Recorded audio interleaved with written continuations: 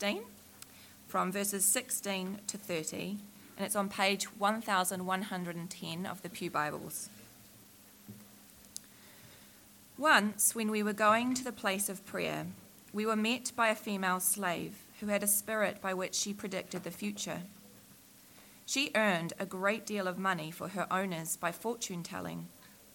She followed Paul and the rest of us, shouting, "These men are servants of the Most High God who are telling you the way to be saved." She kept this up for many days.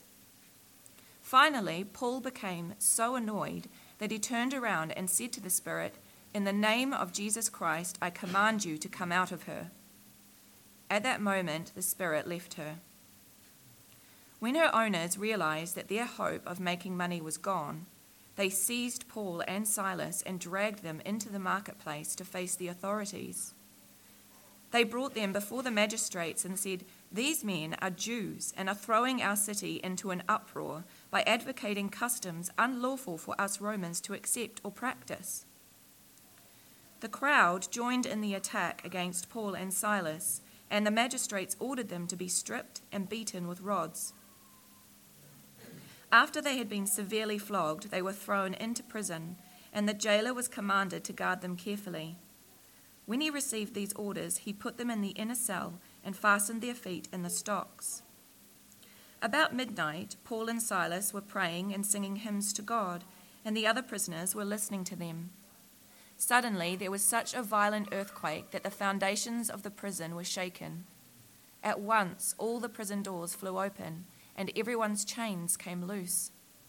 The jailer woke up, and when he saw the prison doors open, he drew his sword and was about to kill himself because he thought the prisoners had escaped. But Paul shouted, "Do not harm yourself, we are all here." The jailer called for lights, rushed in, and fell trembling before Paul and Silas. He then brought them out and asked, "Sirs, what must I do to be saved?" This is the word of the Lord.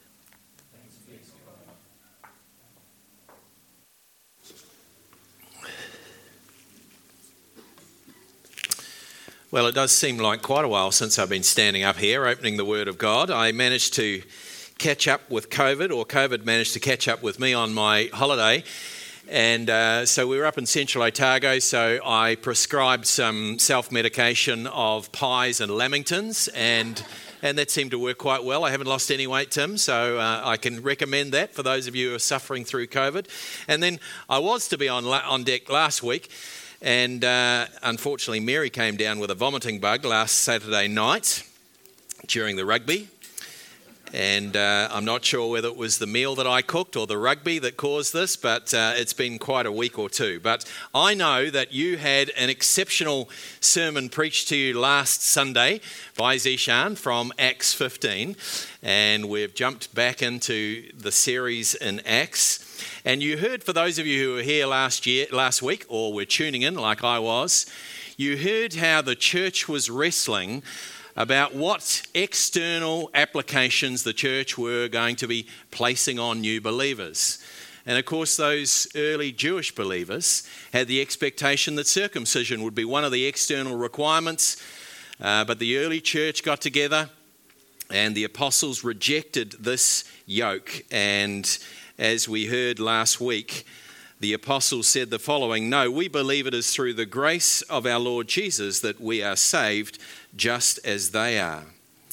And Zishan reminded us of the richness of the grace of God and the importance of the grace of God.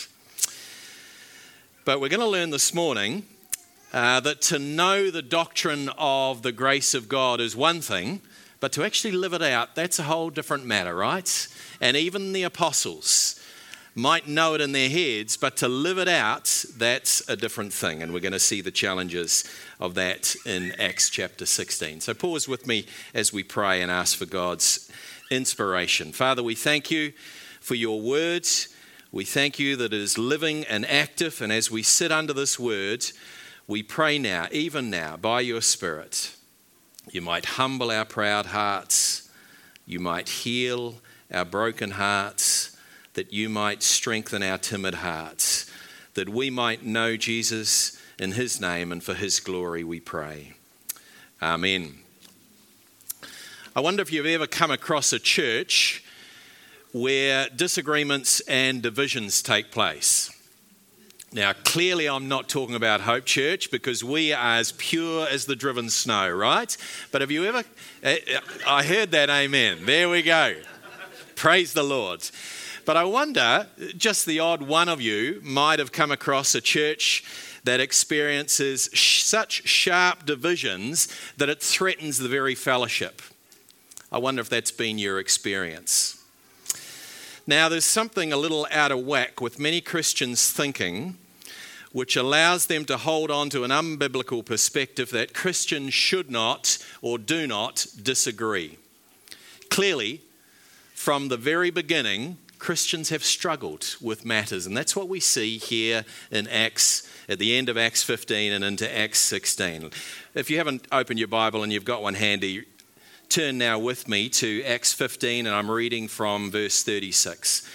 Sometime later, Paul said to Barnabas, "Let us go back and visit the believers in all the towns where we preach the word of the Lord and see how they're doing." Barnabas wanted to take John, also called Mark, with them, but Paul didn't think it was wise to take him because he had deserted them in Pamphylia and had not continued with them in the work. They had such a sharp disagreement that they parted company.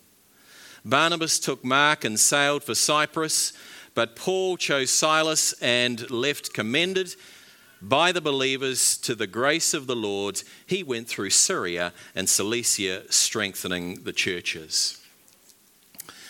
So allow those words to just settle on your heart. Paul and Barnabas had such a sharp disagreement that they parted company. And Barnabas wanted to take his cousin, John Mark, along.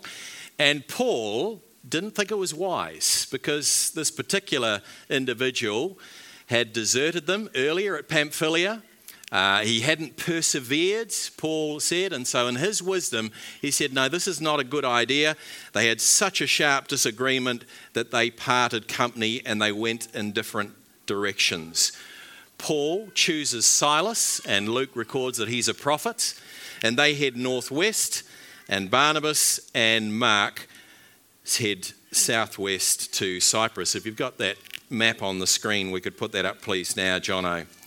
So this is the second missionary journey. So this is where the division takes place, around here, and Barnabas and Mark head there, and Paul and Cyrus and his team head up northwest, up there, which is in modern-day Turkey.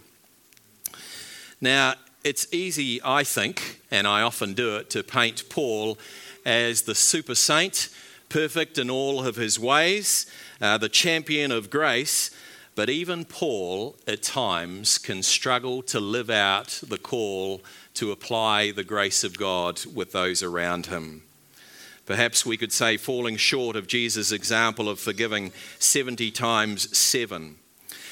You heard last week, for those of you who are here, Paul speaking to Timothy the following words: "The grace of our Lord was poured out onto me abundantly, along with the faith and the love that we are in Christ Jesus." Here is a trustworthy saying that deserves full acceptance.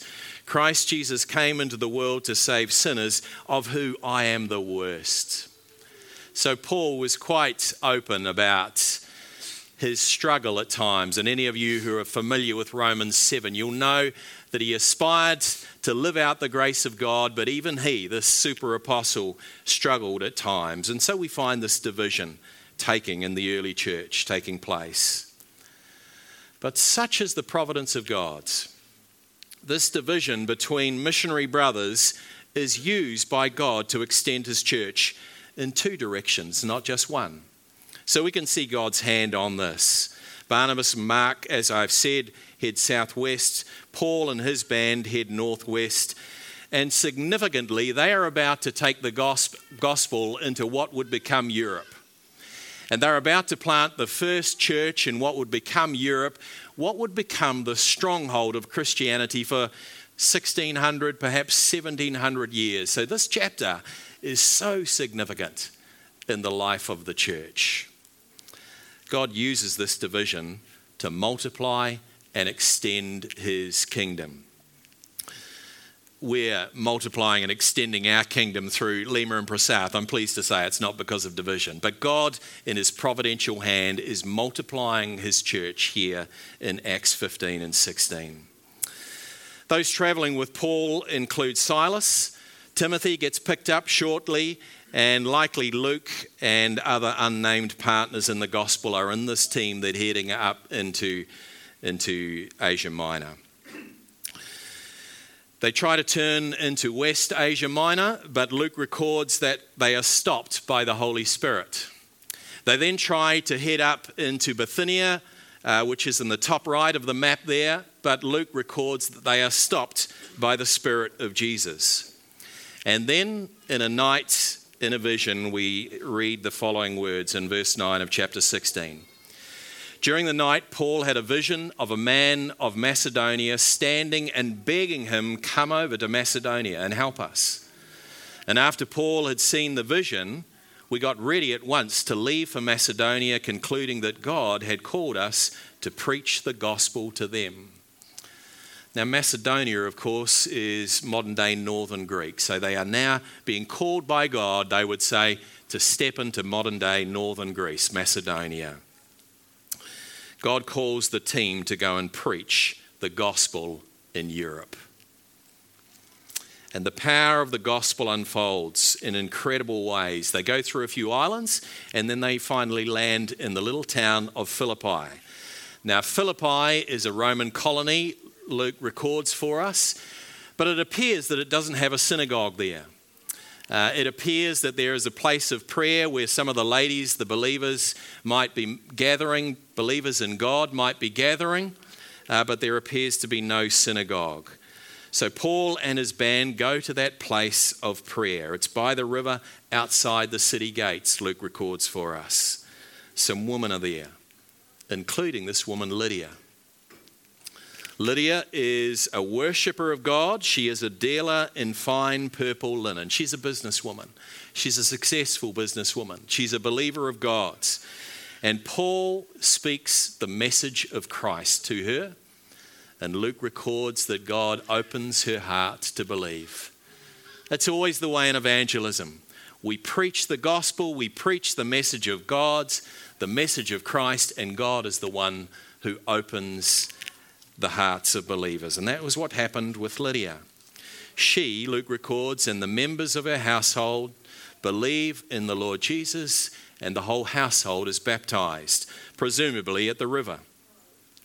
Lydia invites the missionary band to stay in her house, which they are persuaded to do. Notice the first fruit of Lydia's conversion is this generous hospitality. She says, "Come and stay with us, come and dine with us." And the believers are persuaded to do that. They stay in that area, the missionary band stay in that area for a few days, and a young female slave catches on to them and starts following them around. And this female slave is possessed by a spirit that she uses to predict the future. And she starts following them around for 3 or 4 days, Luke records, and then she starts annoying Paul. And she says the following, she says, "These are the servants of the Most High God who are telling you the way to be saved." Now, she was, of course, speaking the truth here, but Paul got a bit annoyed about her following around and giving this running commentary. And so eventually Paul turns around and he gives us a tutorial in demonic deliverance. And he says, "In the name of Jesus Christ, I command you to come out of her." And she is delivered immediately of this evil spirit. I want to acknowledge just the importance of what Paul does here in delivering this female slave from the demonic spirit.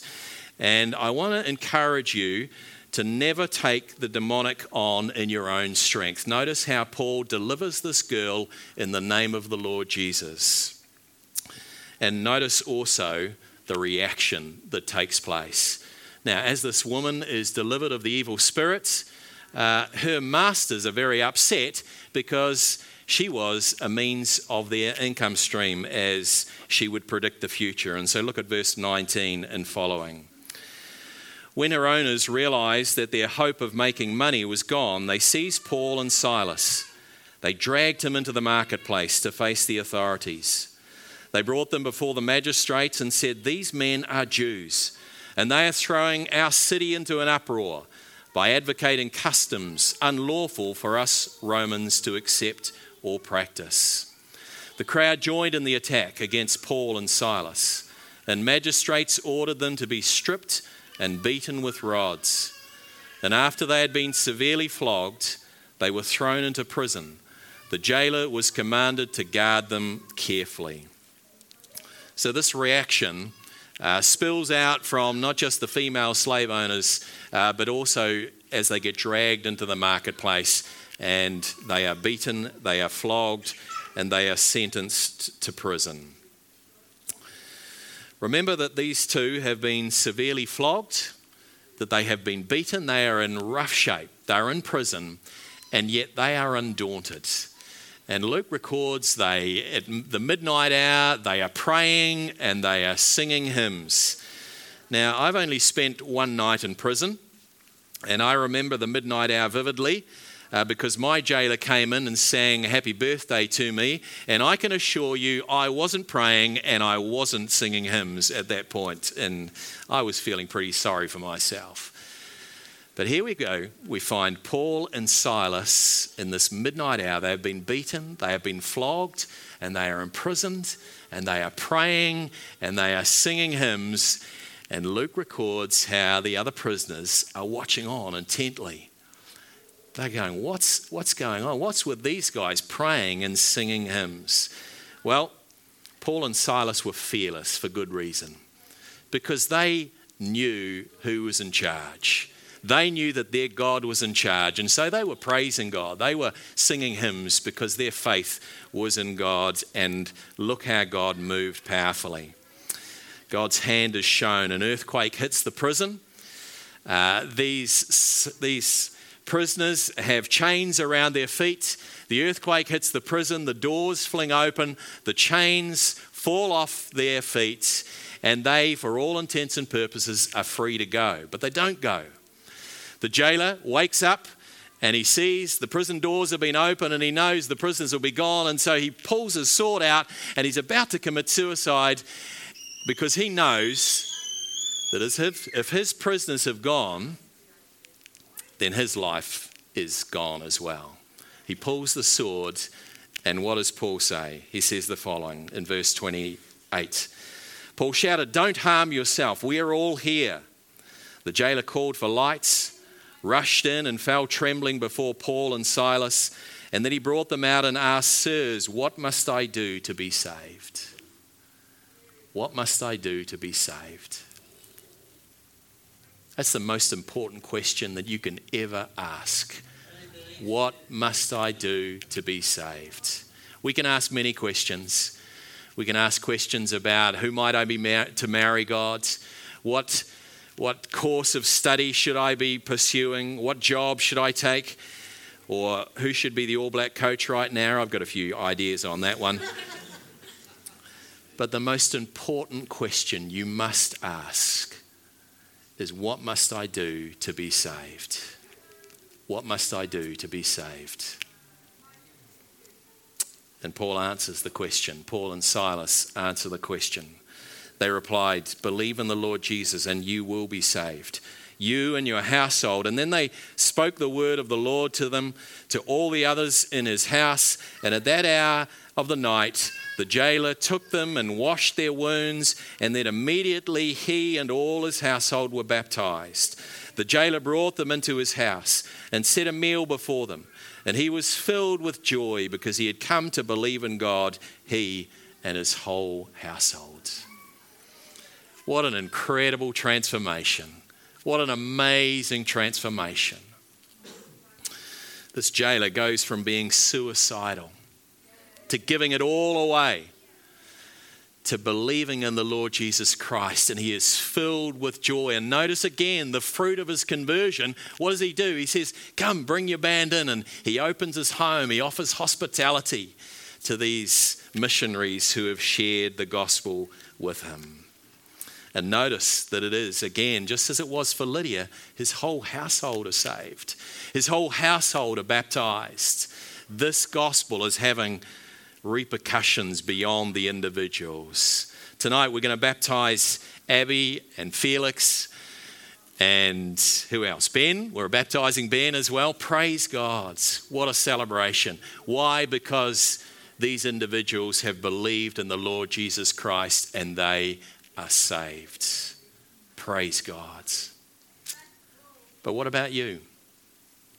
What about you this morning?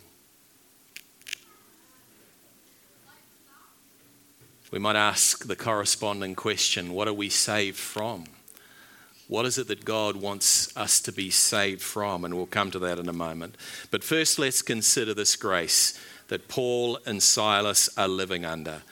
The unreserved favour of God, as I define God's grace. The unreserved favour of God. When Paul and Silas set out on this second missionary journey, they were commended by the believers to the grace of the Lord. They were commended by the believers to the unreserved favour of God. And that's what they're marching and that's what they're proclaiming. Regardless of who you are or where you come from, God's salvation is ready available to you in Christ Jesus. I want us to notice in this chapter that this grace comes with wisdom, justice, and power. It comes with wisdom, justice, and power. The reason that John Mark doesn't join this team is because of Paul's wisdom.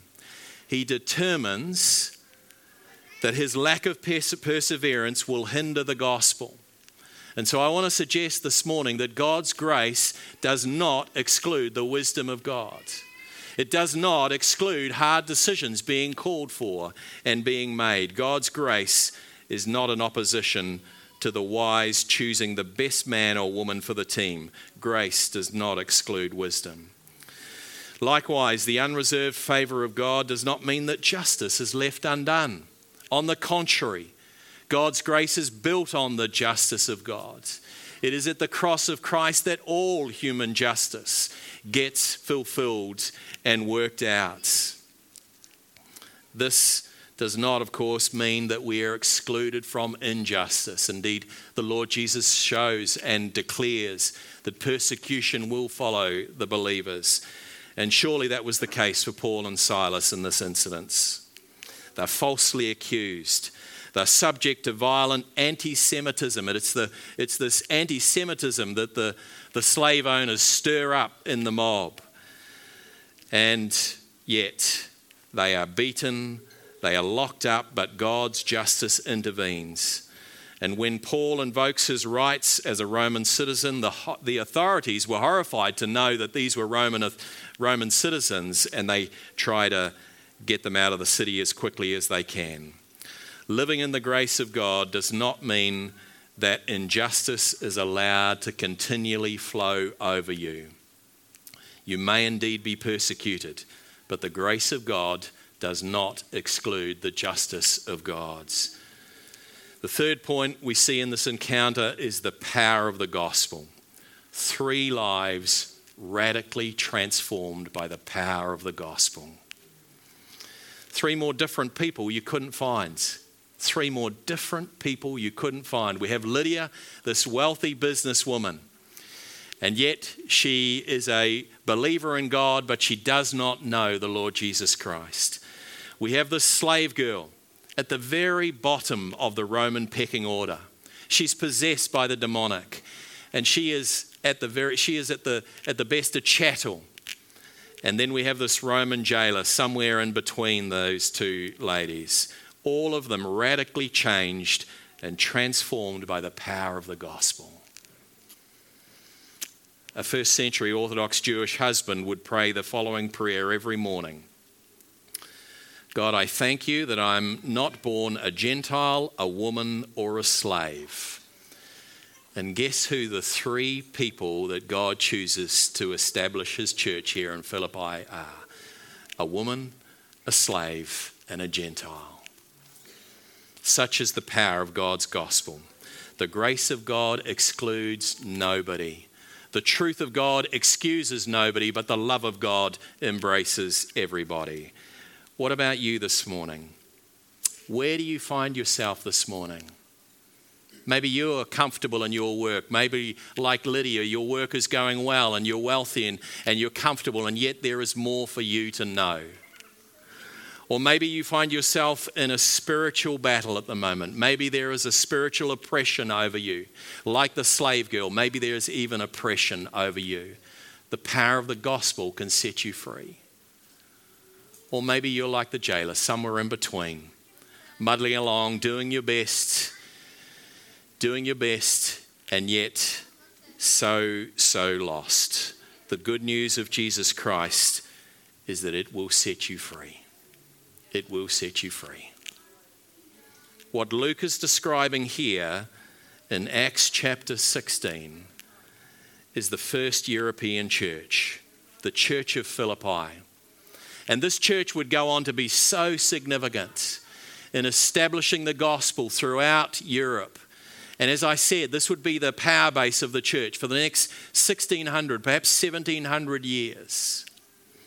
The church of Philippi became so important that the letter that Paul wrote to it gets enshrined in the canon of the scriptures. And we read in Philippi how Paul was so encouraged by their partnership in the gospel from the first day until now. The first day is this first day here that we've been looking at this morning. Paul is confident that what God begins in them, he will bring to completion, and he's confident in that for you too. What must I do to be saved? I asked the corresponding question, what is that we are saved from?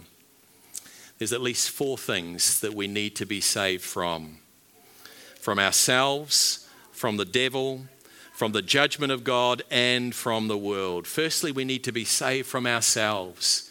That rebellious heart, or that heart which is so broken that you struggle to see any worth in your own self. They look different, but actually the foundation is the same, and both bring a bondage of self-focus. We need to be saved from that self-focus. From demonic oppression, don't ignore or underestimate the power of the devil.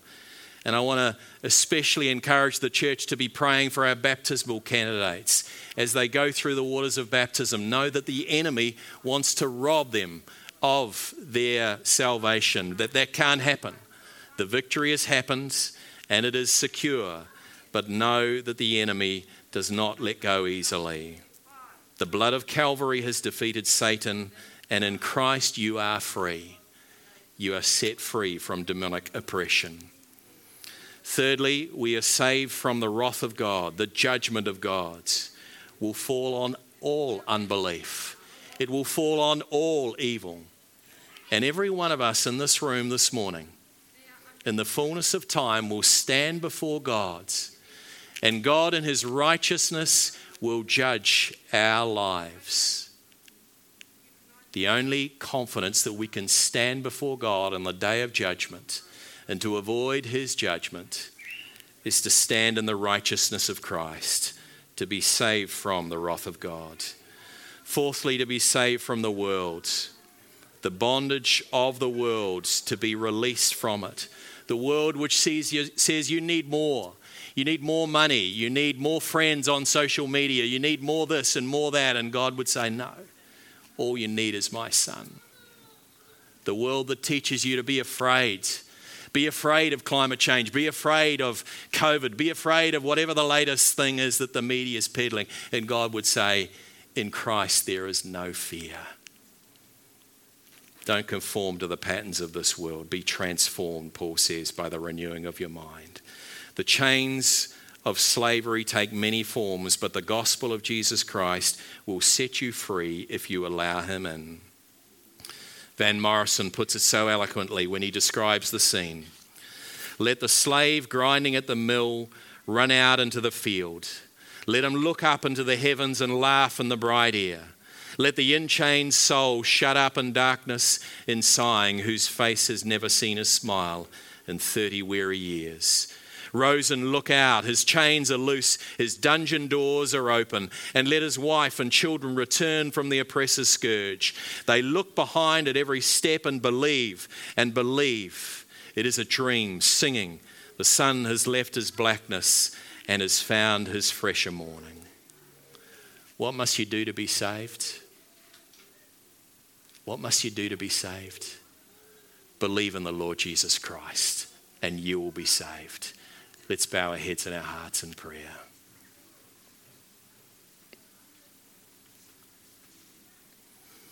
If you have never come to the cross of Christ, if you have never exercised your faith, if you've never turned away from the world and the flesh and the devil, then now is the opportunity to come to Christ in faith.